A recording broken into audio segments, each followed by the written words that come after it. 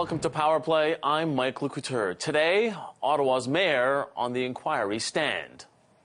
We needed that act, and it's fine for someone out, west or down east to say, well, it was overkill. No, we needed that act. Outgoing Ottawa Mayor Jim Watson described an overwhelmed city pushing for support that came too late during the February convoy. Why was the Premier accused of hiding at the national inquiry today? We break it all down with CTV's Annie Bergeron-Oliver and one of the city councillors who represented the red zone, then defending the Arctic. Russia seeks to undermine our rules-based international order, while China seeks to bend it to its advantage. Canada's top soldier warns of Arctic threats as Putin wages war on Ukraine. Is our military prepared to defend the North? We'll have MPs debate that. And Kyiv under fire. What happened in Kyiv was completely unacceptable. Ukraine's capital faces a deadly bombardment. We take you to Kyiv and get the latest on the ground from a member of the Ukrainian parliament. This is Power Play. Let's get to the players. Now we begin with breaking news from BC, where sources tell CTV News an RCMP officer has been stabbed and killed. It happened at a homeless encampment at a park in Burnaby. It's a female officer who died on the scene. Sources telling CTV that a suspect was also shot. No word on their condition at this point. There is a major police presence with RCMP, Vancouver Police, and the canine unit on the scene. This is a breaking news story, and we'll bring you updates as they become available. Let's move now over to the Emergencies Act inquiry. Ottawa Mayor Jim Watson spent hours testifying today about the city's response to the convoy, the provincial and federal response to the convoy as well, and how the city quickly lost control of the situation. We lost control in the red zone because we couldn't even contain jerry cans going in. In one or two incidents, the chief explained to me, the police tried to stop them, and then they were swarmed by 100 truckers. We also needed the Emergency Act, or I believe truly that we would have been in a stalemate for several more weeks, which would just be intolerable. When you look back in hindsight on what happened, there were many failure points along the way, and whether it's the city or the provincial or the federal governments. That was just a sample of testimony today from Ottawa Mayor Jim Watson. He peeled back the curtain, revealing some of those behind-the-scenes conversations with municipal officials, police officers, and even the Prime Minister. Watson admitted that the city lost control of the so-called red zone area in the core of the city, describing people setting off fireworks near heritage buildings, others dancing on the tomb of the unknown soldier. It was a scene that so many witnessed, but now we are seeing how politicians reacted to it behind closed doors. Joining me now to talk more about it is CTV News parliamentary reporter Annie Bergeron-Oliver. Annie, thanks for joining us. First of all, the bombshell, in my opinion anyway, was this conversation between the Prime Minister and Ottawa Mayor Jim Watson, where he said, quote, Doug Ford has been hiding from his responsibility on it and for political reasons. Quite the revelation. Yeah, I think that this was really the most politically significant bit of news that we got out of today's testimony. First, we also have to think about the fact that this is likely something covered by cabinet confidence. You don't normally get these types of private conversations handed to you. And so this is really an opportunity that's very rare to look behind the curtain and see what these conversations were. We also have to remember the timing of this conversation. It happened so early on in the convoy. It was only about 4 days in that the very first call happened to the Prime Minister. We learned that today. This one, I believe, was the first week of February, on February 8th. And so it really points to a level of frustration with the Premier. And it goes back to what Watson's full testimony was today about the failures at all level of government. But really what this tells us, the fact that the Prime Minister says that, Ford is hiding from his responsibility. Right. You say the Prime Minister in this message talks about if they continue to drag their feet, that we'll stand behind you, the need to not let him sort of get away with this. Clearly, there was a frustration from both levels that Ford wasn't doing enough. And in the testimony today, Watson talked a lot about that, the fact that Ford didn't come to different tri-level meetings. That made it more complicated because they didn't know what the OPP were doing. They didn't know what the Ontario Provincial Police and the province were doing. And the federal government, even at one point in these trilateral meetings that Ford wasn't at, seemed to suggest that it would be easier to know what type of federal resources were needed if the province was there. Watson even pointed out that there was this growing frustration that, he felt his message was not getting across lost to Ford. What he did say is when Ford finally decided to act, that the Premier was on side and offered to help as much as possible here in Ottawa. But the Watson mayor said that, really more needed to be done much sooner. Only about 20 seconds left. Did the mayor actually take any responsibility for Ottawa in all of this in terms of him not doing enough? He did talk about the fact that there were failures at all levels. He said there were some constraints, but I'm sure that there are some who would say Ottawa could have done a lot more and Watson could have taken more of the fall for that. Really, today, the focus was on a level of failure at all levels of government and how everyone should have done more and done it faster. Appreciate this, Annie. Thanks a lot for all your reporting on this. That's CTV News parliamentary reporter Annie Bergeron-Oliver. Now, let's bring in someone who testified at the commission last week. Now, what does he make of Ottawa Mayor Jim Watson's testimony, and does he think the city did everything it could with the information available? Let's find out. And joining me now is Ottawa City Councillor Mathieu Fleury. He represents the Rideau-Vanier ward. That's one of the wards impacted by February's convoy. Councillor Fleury also testified at the Emergencies Act inquiry on Friday. Councillor Fleury, thanks so much for joining us. I'll get right into it. Today, Mayor Watson testified that the city lost control of the so-called red zone, adding there was lawlessness. Now, you described this as chaos within chaos. When you testified on Friday, you said that while the mayor did respond to your concerns, he did not respond as quickly as he could have. Do you think that delay in action contributed to that loss of control? In some ways, absolutely. But the first mistake to me was when the police chief allowed for big trucks to come off of truck routes and make their way to Parliament Hill and area. The physical area I represent for those who live in Ottawa or have been to Ottawa is really, really east of the Rideau Canal. It includes the Chateau Laurier, the Byward Market, Rideau Street, the commercial property in the Rideau Centre. So we're not Parliament Hill, but we're the kind of the front gates, if you will, of the residential areas and commercial areas in Ottawa.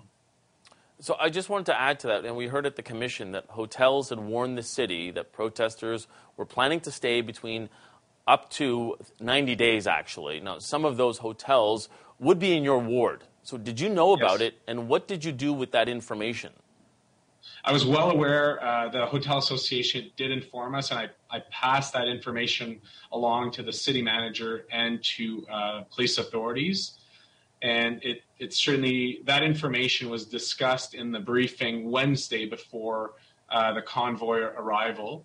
And as you can see, it did not deter or change the police approach. And we saw how that unfolded. There's a number of issues, right? You were talking earlier about the mayor. I think the chief allowing for the trucks to make their way through the downtown outside of truck route was one of the issues. The second one, to me, was the lack of declaration of state of emergency by the city of Ottawa. It came in, a week or so later, and through that week, really, there was little information provided for residents and businesses. Yet most were closed, and yet most residents were facing the noise, the fumes, and the aggressions going out of their front door. And I testified on that issue on Friday. But the information from the Hotel Association, was it taken seriously? Was it discarded out of hand? I mean, obviously, if you passed it along, you thought it serious enough.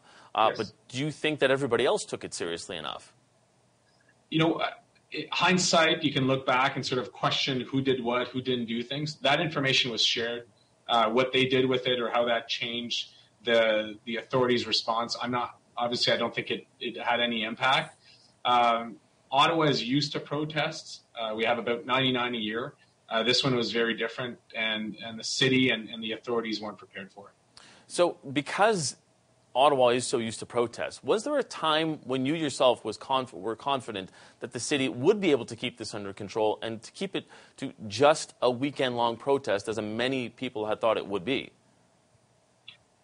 It came very quickly, and then the next thing you knew, the first weekend had gone by with the chaos environment that for our residents. And I've been I testified now. I've spoken publicly. I want to reiterate, I'm a local city councillor. I speak for residents and businesses in my area. So when folks are not from my community, when they're not from Ottawa and they comment, it's challenging, right? Because I've lived it. I saw firsthand the impacts it's had on my community. And obviously, I hope the inquiry of the Commission goes much further than looking at the Emergencies Act, but really looks at how to support us residents and residents in Ottawa and for us in a capital. How do we ensure that risk is mitigated, and that even through the ups and downs of periods of protests and risks, that people can live in the capital and that businesses can operate safely. Today we heard from Mayor Watson saying that the province was unwilling to participate in these trilateral meetings. Do you think the province let the City of Ottawa down? I think all levels of government failed the situation. Often in Ottawa, people think that we're a federal district and the federal government takes care of us. It's not the reality. We remain a city under the authority of the province. And in this case, both the city and the province and the feds, all three levels of government, had things they did not do. They did not respond fast enough. They did not take the situation seriously enough, fast enough. I wanted to ask you just finally here, we have just about a minute left. Do you think that the federal government was justified in invoking the Emergencies Act? So I'm not a lawyer.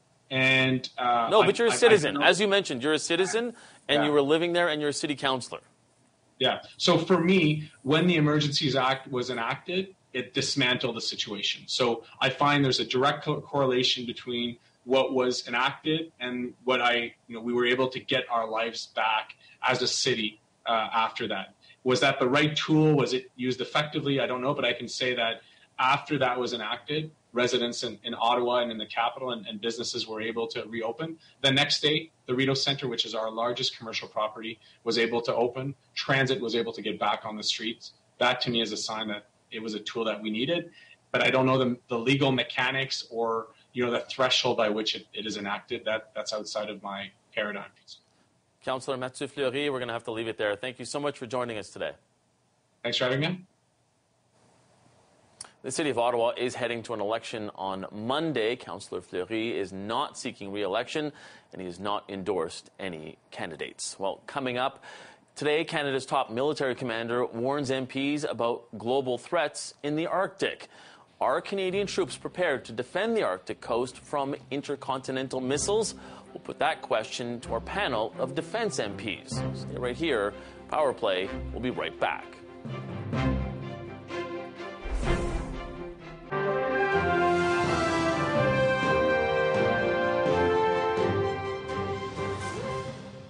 The world is more dangerous now than at any time since the Cold War, and maybe even since the eve of the Second World War. The rules-based international order that has underpinned our peace and prosperity for 80 years is fragile, threatened, and needs to be defended. So are we on the verge of the Cold War 2.0? The head of the Canadian Armed Forces is warning MPs of the precarious situation in Canada's Arctic. At today's House Defense Committee meeting, Chief of the Defense Staff, General Wayne Eyre, raised warnings about Russia's and China's Arctic interests. Last June, Defense Minister Anita Anand announced $4.9 billion over 6 years to modernize NORAD. But as Russia escalates their attacks on neighboring Ukraine, is Canada ready for a potential military face-off with our northern Arctic neighbor? Let's ask our panel of MPs. We have National Defense Parliamentary Secretary Brian May here. We also have Conservative Defense Critic James Bezan and Deputy NDP Defense Critic Lindsay Matheson. Thank you all for taking the time. Mr. May, I wanted to ask you, as Ukraine, we are seeing this, as Ukraine's being bombarded by Russia and missiles and drone strikes, should the federal government be rethinking its position and now join the U.S. ballistic missile defense program? Well, look, we're obviously very keenly aware with what's happening in Ukraine. We're watching that very closely. Our position has not changed on the ballistic missile program, but we do absolutely need to pay attention to our northern flank and making sure that we are prepared for any eventuality. But without that defense, can Canada defend itself from Russia? Well, Anita Anand, you mentioned it earlier, Minister Anand has actually announced and made a commitment of over $40 billion over the next 20 years to modernize NORAD, to work with our American allies, to ensure that we are prepared, that we do have the resources and the capabilities in the north. So, Mr. Bezan, is that sufficient, or do we need to really get into that ballistic defense system? Well, I think if you listen to General Eyre today, he was talking that we have a lot of challenges in the north right now, and we have a growing threat environment that we have to address. So yes, we do need to be part of ballistic missile defense. Yes, we need new aerial defense systems that can also take down other threat environments, whether they're hypersonic cruise missiles, drones, or anything else. We need to be able to better protect Canada as well as North America under our obligations through NORAD. And he also talked about needing to up our game subsurface. So that means that we have to have under ice capabilities to monitor and see what's happening in our Arctic Ocean. And that means that we have to have submarines that can stay under the ice for long periods of time to monitor what's coming in. So he laid out all the challenges that are before us. It's up to us as politicians to ensure that we have the programs in place. North Warning System has to be updated. Right. We have to make sure we go ahead and modernize NORAD. And, on ballistic missile defense, we're sitting in the room and providing half the technology that the Americans are using to make the decision on whether or not it's a go or no-go to shoot down a ballistic missile. And with Iran and North Korea also acquiring ballistic missiles that have strike capabilities, we better be part of that decision-making process as a member of NORAD. Right. Ms. Matheson, what do you think? Do we need to rethink that position? A lot of the conversations that we were having many, many years ago about this when it first came up in the early 2000s was the fact that it was 50% inaccurate, and that it was a huge, huge money sink. And so there are so many different pulls on the Canadian Armed Forces now that our strengths need to lie elsewhere, in my opinion. And ultimately, that's what General Eyre was talking about today. He was talking about all these different integrated systems, how we can be far more effective in terms of deterrence, the difference in that, how we're working on that. I asked him about our relationships in terms of multinational organizations around the world and how that is our better defense in terms of Canada's role in the world. Mr. May, I want to ask you, as Canada is looking to procure more weapons for both Ukraine and to restock the ones that we've already sent, are we heading for another arms race? Well, look, I'm not gonna speculate on something like that. I think we have made decisions long before Ukraine to invest in our defense. Strong, secure, and engage. Our defense strategy calls for a 70% increase in defense spending. We saw $8 billion added to the budget just this past year. As I'd mentioned, the $40 billion for NORAD, but that's on top of new Arctic offshore patrol ships, which we're seeing 3 of them right now in active duty patrolling the North. We had our first circumnavigation of North and South America in over 50 years. HMCS Harry DeWolf did that. So we have invested significantly in our military. We need to do more. We need to continue to follow the plan. And the activities we're seeing around the world is proof positive of that. It's procurement, but it's also personnel, Mr. Bazan, and I wanted to ask you about that. General Eyre was talking about how the CAF is struggling to fill about 10,000 military positions. Where does that leave us right now, in your opinion, and what can Canada do to boost those numbers? Yeah, I think last week General Eyre described it as an existential threat to the Canadian Armed Forces. So when he was describing readiness to us at committee today, personnel is first and foremost. So you've got to have the operators. And right now, 1 in 10 positions is going unfilled. So we have to up our game in recruitment and get more people in. It's time to go out there very aggressively, because this is talking about the defense of our country, first and foremost. And secondly, it's about being able to be a reliable ally. And so if you don't have operators to put in the equipment that we're trying to procure right now in a broken procurement system, then we're going to fall farther and farther behind. So we got to fix procurement. We got to get the personnel side of this right, and then we have to retain them and train them so that we have a situation where we got a fighting force that's able to deal with the threats that we're facing right now. You talk about the arms race. Canada's way behind in what's happening in the arms race right now. You got the fastest growing military in China today, and they will surpass the United States, and that's their goal: surpass the United States as being the most powerful military in the world by 2049. So we have to pick up our straps, right, bootstraps, and really go to the town and making sure that we get the equipment that we so desperately need now to do our NORAD mission and then participate in NATO. Just to close the subject, Ms. Matheson, I want to ask you this, specifically on the personnel. Is there still an issue when you consider everything that has happened in the military, when you consider the allegations of sexual misconduct? Is there still a problem there that needs to be addressed before we can address recruitment? I think they have to go hand in hand. And absolutely, I've certainly been critical of the government not responding as quickly as they needed to, issuing report after report after report. We've now seen another excellent report by our board, and we're waiting for the minister's response from that. And there's a lot of waiting. So unfortunately, that's been something that the Armed Forces is dealing with. But General Eyre was very specific today as well, in that they are looking for all of the opportunities that they possibly can to restructure a lot of that. And one of the key points that we were talking about in that committee was that in a lot of industries or in a lot of sectors, like the healthcare sector, we've seen extreme burnout. And so how do we ensure that we're protecting our men and women in uniform from that as well if we're asking more from them? And he was really quite dedicated to that and talked a lot about investing in their own healthcare system, investing in families and the supports for families, investing in housing. We've had conversations in committee about that often, and these are the changes that we need to see happen for people. Lastly, to the parliamentary secretary here for a second, I want to turn over to Haiti for a second. Canada sent armored vehicles to the Caribbean nation, but there's some Haitians, like the former Canadian ambassador to Haiti, Mr. Gilles Rivard, who says that Canada shouldn't intervene in Haitian affairs until the people and the Haitian government can resolve the issue. So should Canada be intervening at this point? Look, we obviously first and foremost are watching very closely. We're concerned, and our hearts and prayers go out to all the Haitian people that are dealing with this right now.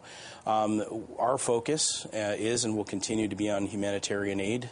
We have a long history of supporting Haiti through our military and humanitarian aid, and that's going to be our focus moving forward. Mr. Bazan, just weigh in on this. Yeah, I just want to say that, this was a multinational, multilateral decision to go and provide these armored vehicles and to help airlift them in. I want to make sure that Foreign Affairs has a proper expert permits in for end use on these armored vehicles and that they're being used for the right reasons, such as bringing peace and security to the citizens of Haiti first and foremost. And then ultimately, I hope they get to an election process and democratically choose their next government. Ms. Matheson, I got 20 seconds if you can.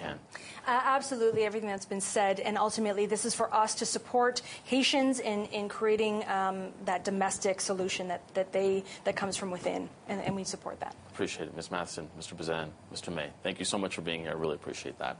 Up next, a view from the capital of Ukraine. Another deadly day in Kyiv, and politicians on the ground are asking allies for more help. Power Play, we'll be right back.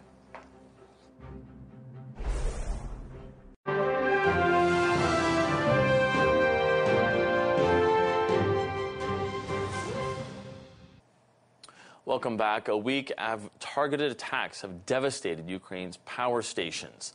President Volodymyr Zelensky says 30% of the country's power stations have been destroyed. Cities and villages across Ukraine, including its capital Kyiv, are experiencing blackouts with limited access to electricity and water. Now, some areas have no water or power at all. So, with winter on the way, can Ukraine recover? And how critical is the damage to its power stations? Let's find out. Joining me now is Kira Rudik, a member of Ukrainian Parliament and the leader of the Holos Party. Ms. Rudik, thank you so much for joining us today. From what we understand, you are in Kyiv right now. So tell us, what's the situation there? What are you seeing and hearing today? Hello, thank you so much for having me. I am in Kyiv, and today there was another attack of kamikaze drones. They attacked our critical energy infrastructure, and they attacked also homes and killed at least 4 people, what we have confirmed for today. Yesterday, I woke up at 6 a.m. by the sound of, very similar to the sound of motorcycle that is passing by very closely. And then the explosions. They happened a couple of minutes drive from my home and destroyed our energy infrastructure for the right bank of Kyiv and killed at least 6 people, including a pregnant woman who was 6 months pregnant. This is so terrifying because there is a limitation of how many rockets Russia has, but They purchased like really many of kamikaze drones that are just there to attack us from Iran, and they continue manufacturing that. Another painful thing is that as of right now, 30% of Ukrainian civilian energy infrastructure is destroyed. And over 1,000 cities and villages, as of right now, are experiencing electricity outages. So we did hope that we will survive this winter, if not with heat, but with electricity. Right now, there is a huge question mark for that. So, yeah, I wanted to ask you, sorry to interrupt, but I wanted to ask you about that infrastructure. It's not like they were disunited. I mean, how badly is it damaged? Is this something that can be repaired before the winter or not? Somewhere it can be repaired, but let's face it, yesterday's attack was exactly at the same energy station that a week ago. So whatever we were able to repair right now is damaged again. And having those drones and directing them to concrete places, Russians would be able to actually destroy exactly critical pieces of the energy infrastructure. I wanted to ask you, it has been almost 8 months since Russia invaded Ukraine. I mean, we've all seen the strikes, we're seeing the images, the videos, but do you think that the world is paying enough attention and helping Ukraine out enough? You know what was extremely painful? That after last week's attacks, President Biden and our European alliances, they all made the commitment to providing us with the Air Force protection systems that we need. Not in the amounts that we need, but at least some. And I'm asking this question, why do the damages have to happen? Why do people have to get killed for these decisions to be made? It's not a secret how Russia attacks us. It's something that we have been asking for since the day one. Give us the means to protect ourselves. Because, you can be like super brave, you can train with the weapons, you can go and march to the front and protect your country and yourself. But there is absolutely nothing that you can do against the huge piece of metal that is going from the air to kill yourself and the loved ones. Nothing. And this is so scary. And the painful thing is that with old Air Force protection systems that we have in place, we were able to intercept half of the drones that were attacking us. Half. So imagine what we could do with the sophisticated systems that would be in place. And this is why we are asking, we are begging for that. Help us save ourselves. Help us actually preserve our lives.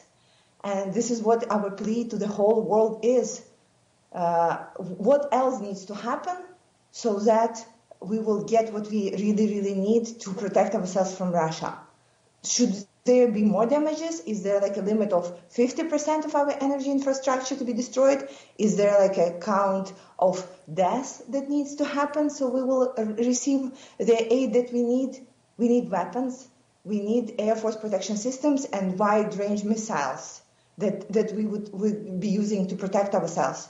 So please, please, please give that to us. It's an important message. We appreciate you taking the time. Ukrainian Member of Parliament and Holos Party leader Kira Rudik, thank you so much for joining us again, and please stay safe. Thank you, and glory to Ukraine. Coming up, while the country saw protests last February, was there a game of political football going on behind the scenes? Was Ottawa Mayor Jim Watson's criticism of the Ontario government his attempt at passing the buck? Former OPP Commissioner Chris Lewis joins our press gallery next.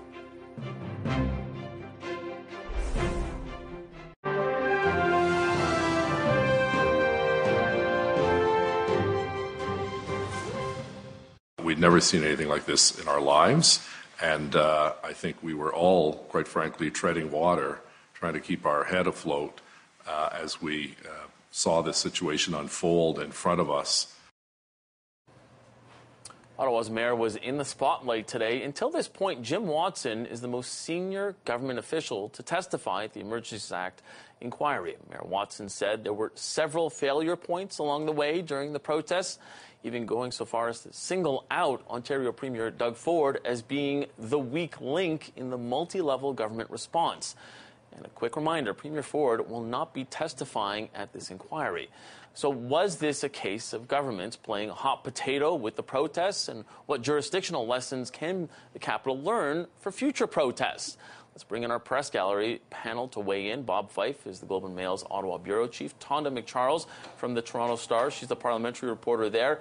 And our special guest is CTV News public safety analyst Chris Lewis. He's also the former OPP commissioner. Thank you all for being here. Mr. Lewis, let's start with you.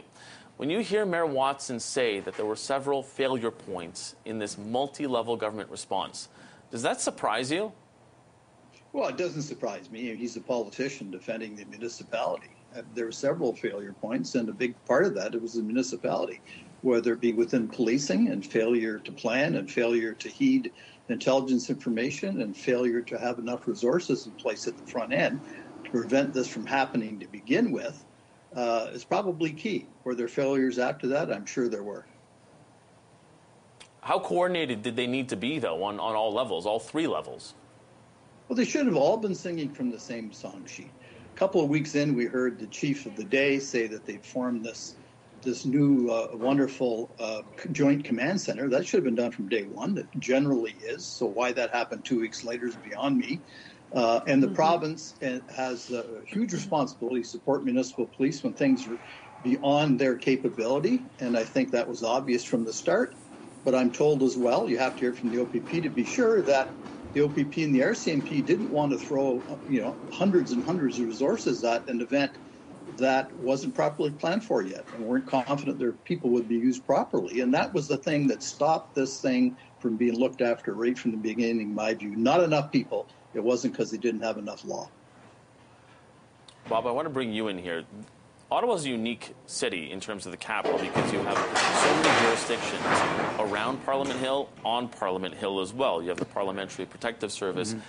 How difficult is that? And do you think that the government, in a sense, is trying to pass the buck here of whose responsibility any of this was? Well, that's what's happening is everybody's finger pointing. Nobody's accepting responsibility. I mean, you look at Watson said today that he supported the bringing in of the Emergency Act, but a week before it was brought in, he voted against it when it was Caroline Meehan, one of the councillors, had put it in. So there's a lot of finger pointing. I mean, the big problem here is that the Ottawa police did not act. And there was a delay from the Ford government for sure, but part of that was that they felt that the Ottawa police were not doing their job, and all they had to do was actually enforce the law, ticket people, tow trucks, which do their job. Do their job. Which, and you and I, we watched them. They didn't do their job. Yeah. We watched them. How many times did we see people going by with gas? And I mean, the police never did anything. Yeah. So I think the real responsibility here, first of all, lies with Ottawa Police, and it lies with Watson, and then clearly the Ontario government have a responsibility here too, and they took too long to act, as did the federal government. Tonda, I want to bring you in here. You're at the inquiry. Were you shocked by the criticisms leveled at Ontario Premier Doug Ford? I mean, is it fair to criticize Ford when he won't be able to defend himself at this inquiry? Well, he will be able to defend himself if the inquiry calls him, and they haven't ruled that out. And if he volunteers to come, I don't think that Justice Rouleau would turn down a request by the Premier to come and defend how his government responded. But look, I mean, to the point about were there failures all along the way, absolutely. We've heard already evidence, even in these early days, about all those failures. The failure, as Chris Lewis said, of the Ottawa police to heed the warnings of what was coming. Their unbelievable assessment that somehow they had no legal authority to stop trucks from coming into downtown to ensconce for, even if they thought it was going to be 3 days, because somehow they thought that the truckers had the trucks had a charter right to come into the downtown and protest.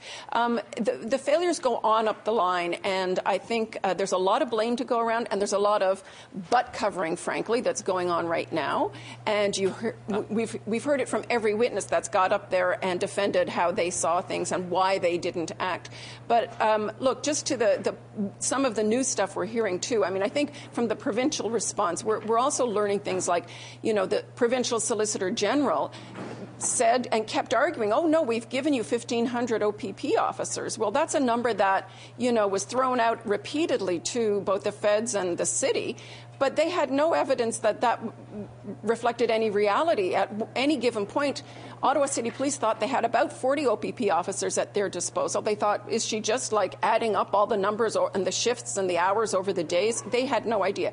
Look, failures on many levels, and I think that, even though I watched it all and covered it all and thought I understood this story, I'm still amazed at some of the details that are coming out.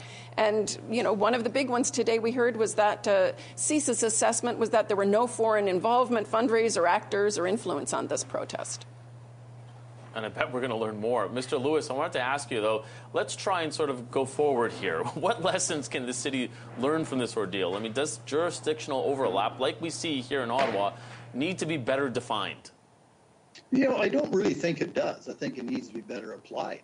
And I don't want to just blame the city of Ottawa or Ottawa Police in any way. There was mistakes made, for sure. There always is. But the mistakes made at the end of this allowed this to take root in a way that it became this larger-than-life, unprecedented organism of hell, really. I can't think of any better way to describe it, that was tough to remove. It's like trying to get rid of cancer when it's small as opposed to it takes over half your body. And that's what occurred here. And so there was failure at that front end. But a lot of people still equate the end result as being cleared with the invocation of the Emergencies Act. The two aren't contingent on one another. You could have had the people there like we had 20,000 police officers in Ottawa or Toronto for the G20. You could have had a few thousand there prior to this, even with less time than they had there. And that would have stopped it from getting as bad as it did and would have prevented this whole conversation from even taking place. Bob, there was a transcript that we saw today, a conversation between Jim Watson and Prime Minister Justin Trudeau, and they were talking about Premier Doug Ford. And obviously, when we saw it, it was clear that the Prime Minister did not think that Doug Ford was really handling this well, saying that he was hiding from it right now. We see a different image of the two of them when they're shoulder to shoulder, even Ford saying, I'm shoulder to shoulder with this guy. I was happy that we brought in the Emergencies Act. Does that transcript burn that relationship now? I don't know. Maybe we have to see if there's a transcript of Trudeau talking to Ford when he's probably dumping on Watson. Right. So, I don't know. I mean, look, one of the things that we know from what happened here is because the police did not enforce the law, and you and I know this because we talked to the truckers, they didn't think that cops were ever going to do anything. Right. And as soon as the police actually came in force and they looked like they were taking, and they're going to start taking their trucks away, these guys highballed it out of here as fast as you could possibly go. I mean, they were very worried they're going to lose their trucks. So, I mean, the one lesson we have to learn is the police have to enforce the law. And if they don't, it undermines confidence in the police in doing their jobs. We're going to have to wrap it up for right now. Tonda, we'll get back to you a little bit later. Thank you all for joining us. Really appreciate that on this panel. The press gallery will continue after the break. And coming up, why is a Toronto researcher calling Canada's cybersecurity bill a bad law that must be amended? He'll tell the press gallery right after this break. Stay with Power Play.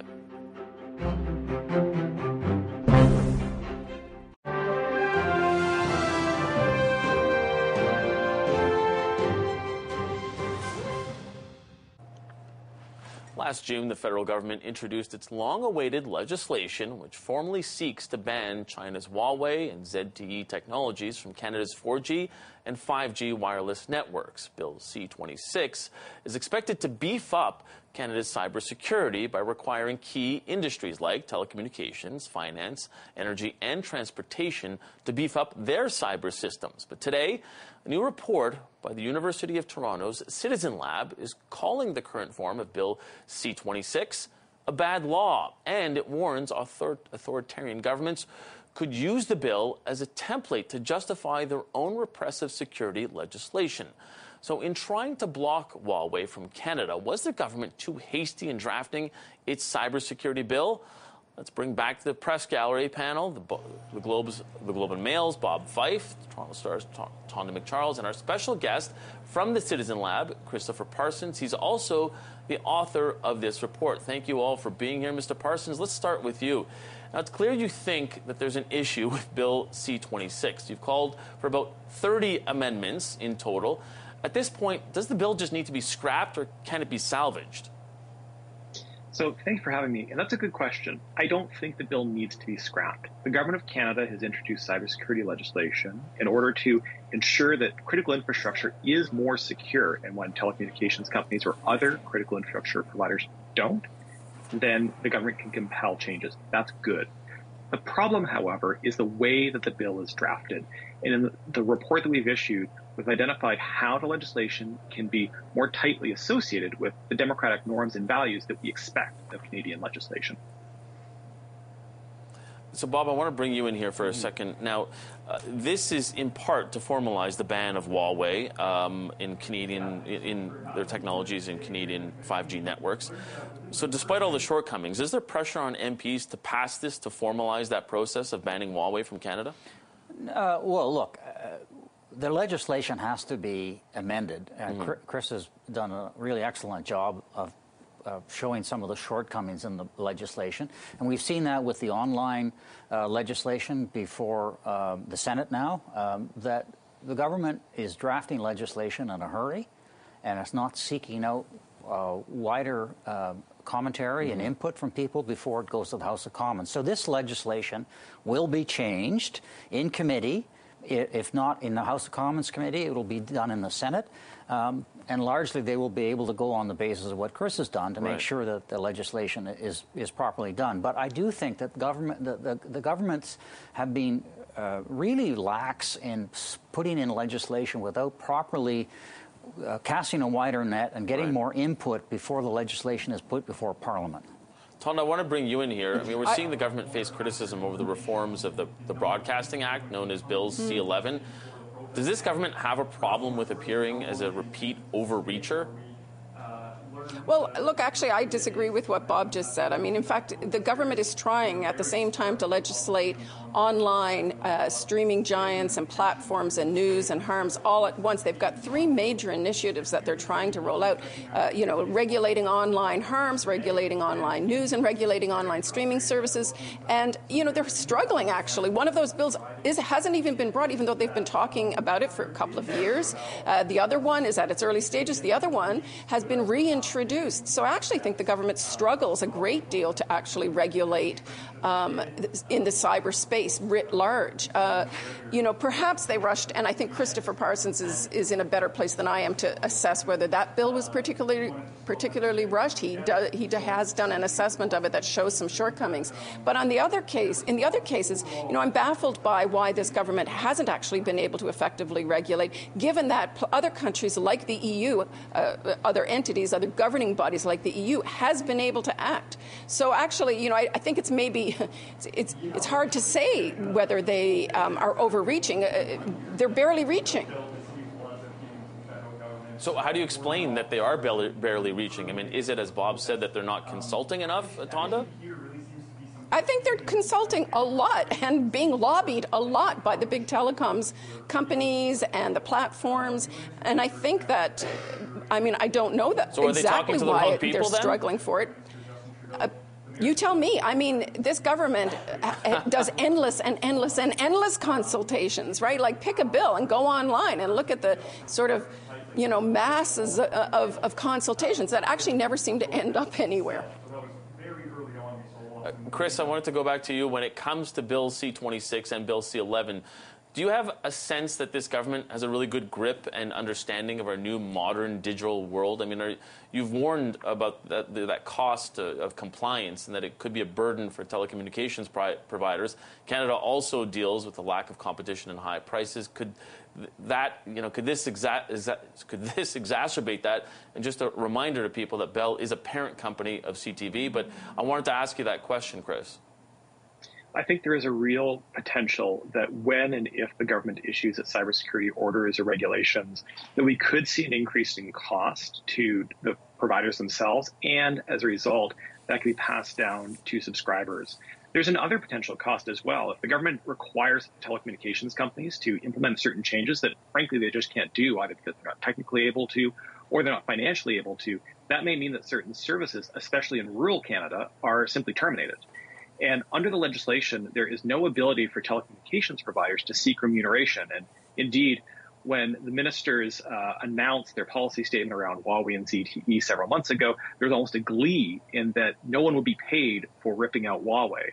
Well, that applies for all of the security demands, not just Huawei, but anything else that is required as well. And that'll affect telecommunications companies and, by extension, one way or the other, Canadians as well. Bob, I've only got about a minute left, so if you can take half, I'll give the other half to Tonda. As Russia becomes a bigger cybersecurity threat, does Canada face that security to bolster cybersecurity? Well, we need to do it. I mean, China and Russia are the worst culprits in terms of going after our own cyber